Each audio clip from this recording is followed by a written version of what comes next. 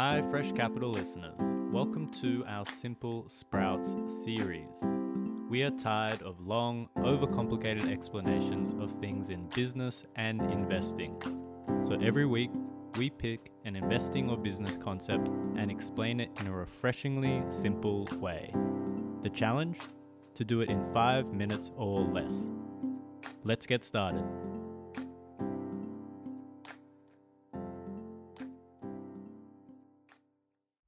What are bear and bull markets? In the investing world, the terms bull and bear describe how stock markets are doing in general. That is, whether they're going up or whether they're going down in value. And as an investor, the direction of the market is a major force that impacts on your investment. Fun fact: apparently the animal descriptions come from the way each animal attack its prey. Bulls thrust their horns upwards like a rising market, while bears slash their claws down like a market in decline. A bull market is a market that is on the rise and the conditions of the economy are generally good. A bear market exists in an economy that is receding and where most stocks are declining in value. Officially, a bear market occurs where the market drops by 20% in a 2-month period. A famous example of bull and bear markets occurred around 2007, with the financial crisis caused by the United States housing bubble and captured by movies The Big Short and Margin Call. For 17 months, from October 2007 to March 2009, the United States' largest companies on the S&P 500 index lost 50% of their value. However, from 2009 to 2019, the same index had a 330% rise in a 10-year period, one of the longest bull markets in global history. It's important to note, though, that markets definitely had sharp drop-offs in that 10-year period. For example, after the UK's Brexit referendum. But in general, from the start to the end of that 10-year period, the market was ascending.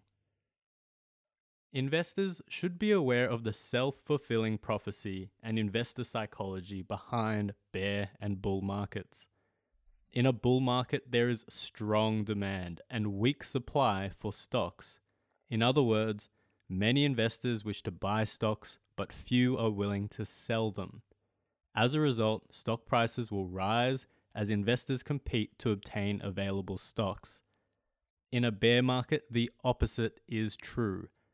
More people are looking to sell than buy.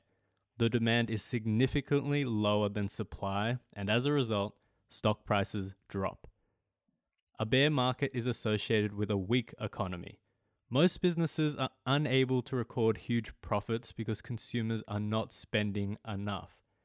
This decline in profits directly affects the way markets value the stocks. In a bull market, the reverse occurs. People have more money to spend and are willing to spend it. This drives and strengthens the economy. In a bull market, the ideal thing for an investor to do is to take advantage of rising prices by buying stocks early in the trend, if possible, and then selling them when they have reached their peak.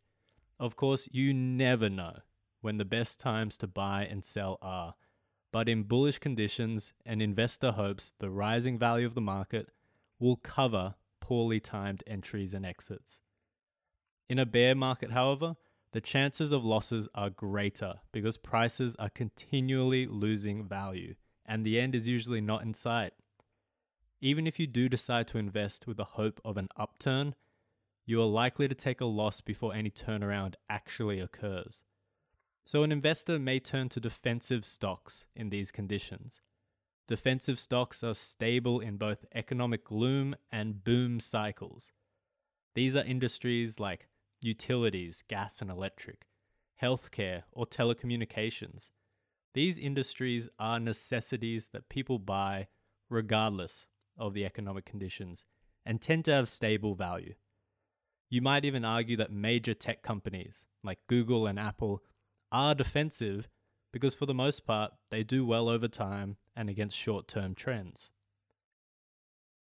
Both bear and bull markets will have a large influence on your investments, so it's a good idea to take some time to determine how the market is doing when making an investment decision. Having a diverse portfolio naturally protects you, but you can also rotate your stocks to try and best position yourself for how the market is generally performing.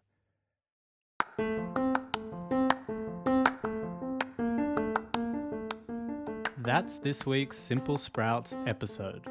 Send us an email if there's a concept you want explained simply. Look in our show notes and leave a review. Thanks again, and we'll see you on Sunday for our weekly company breakdown.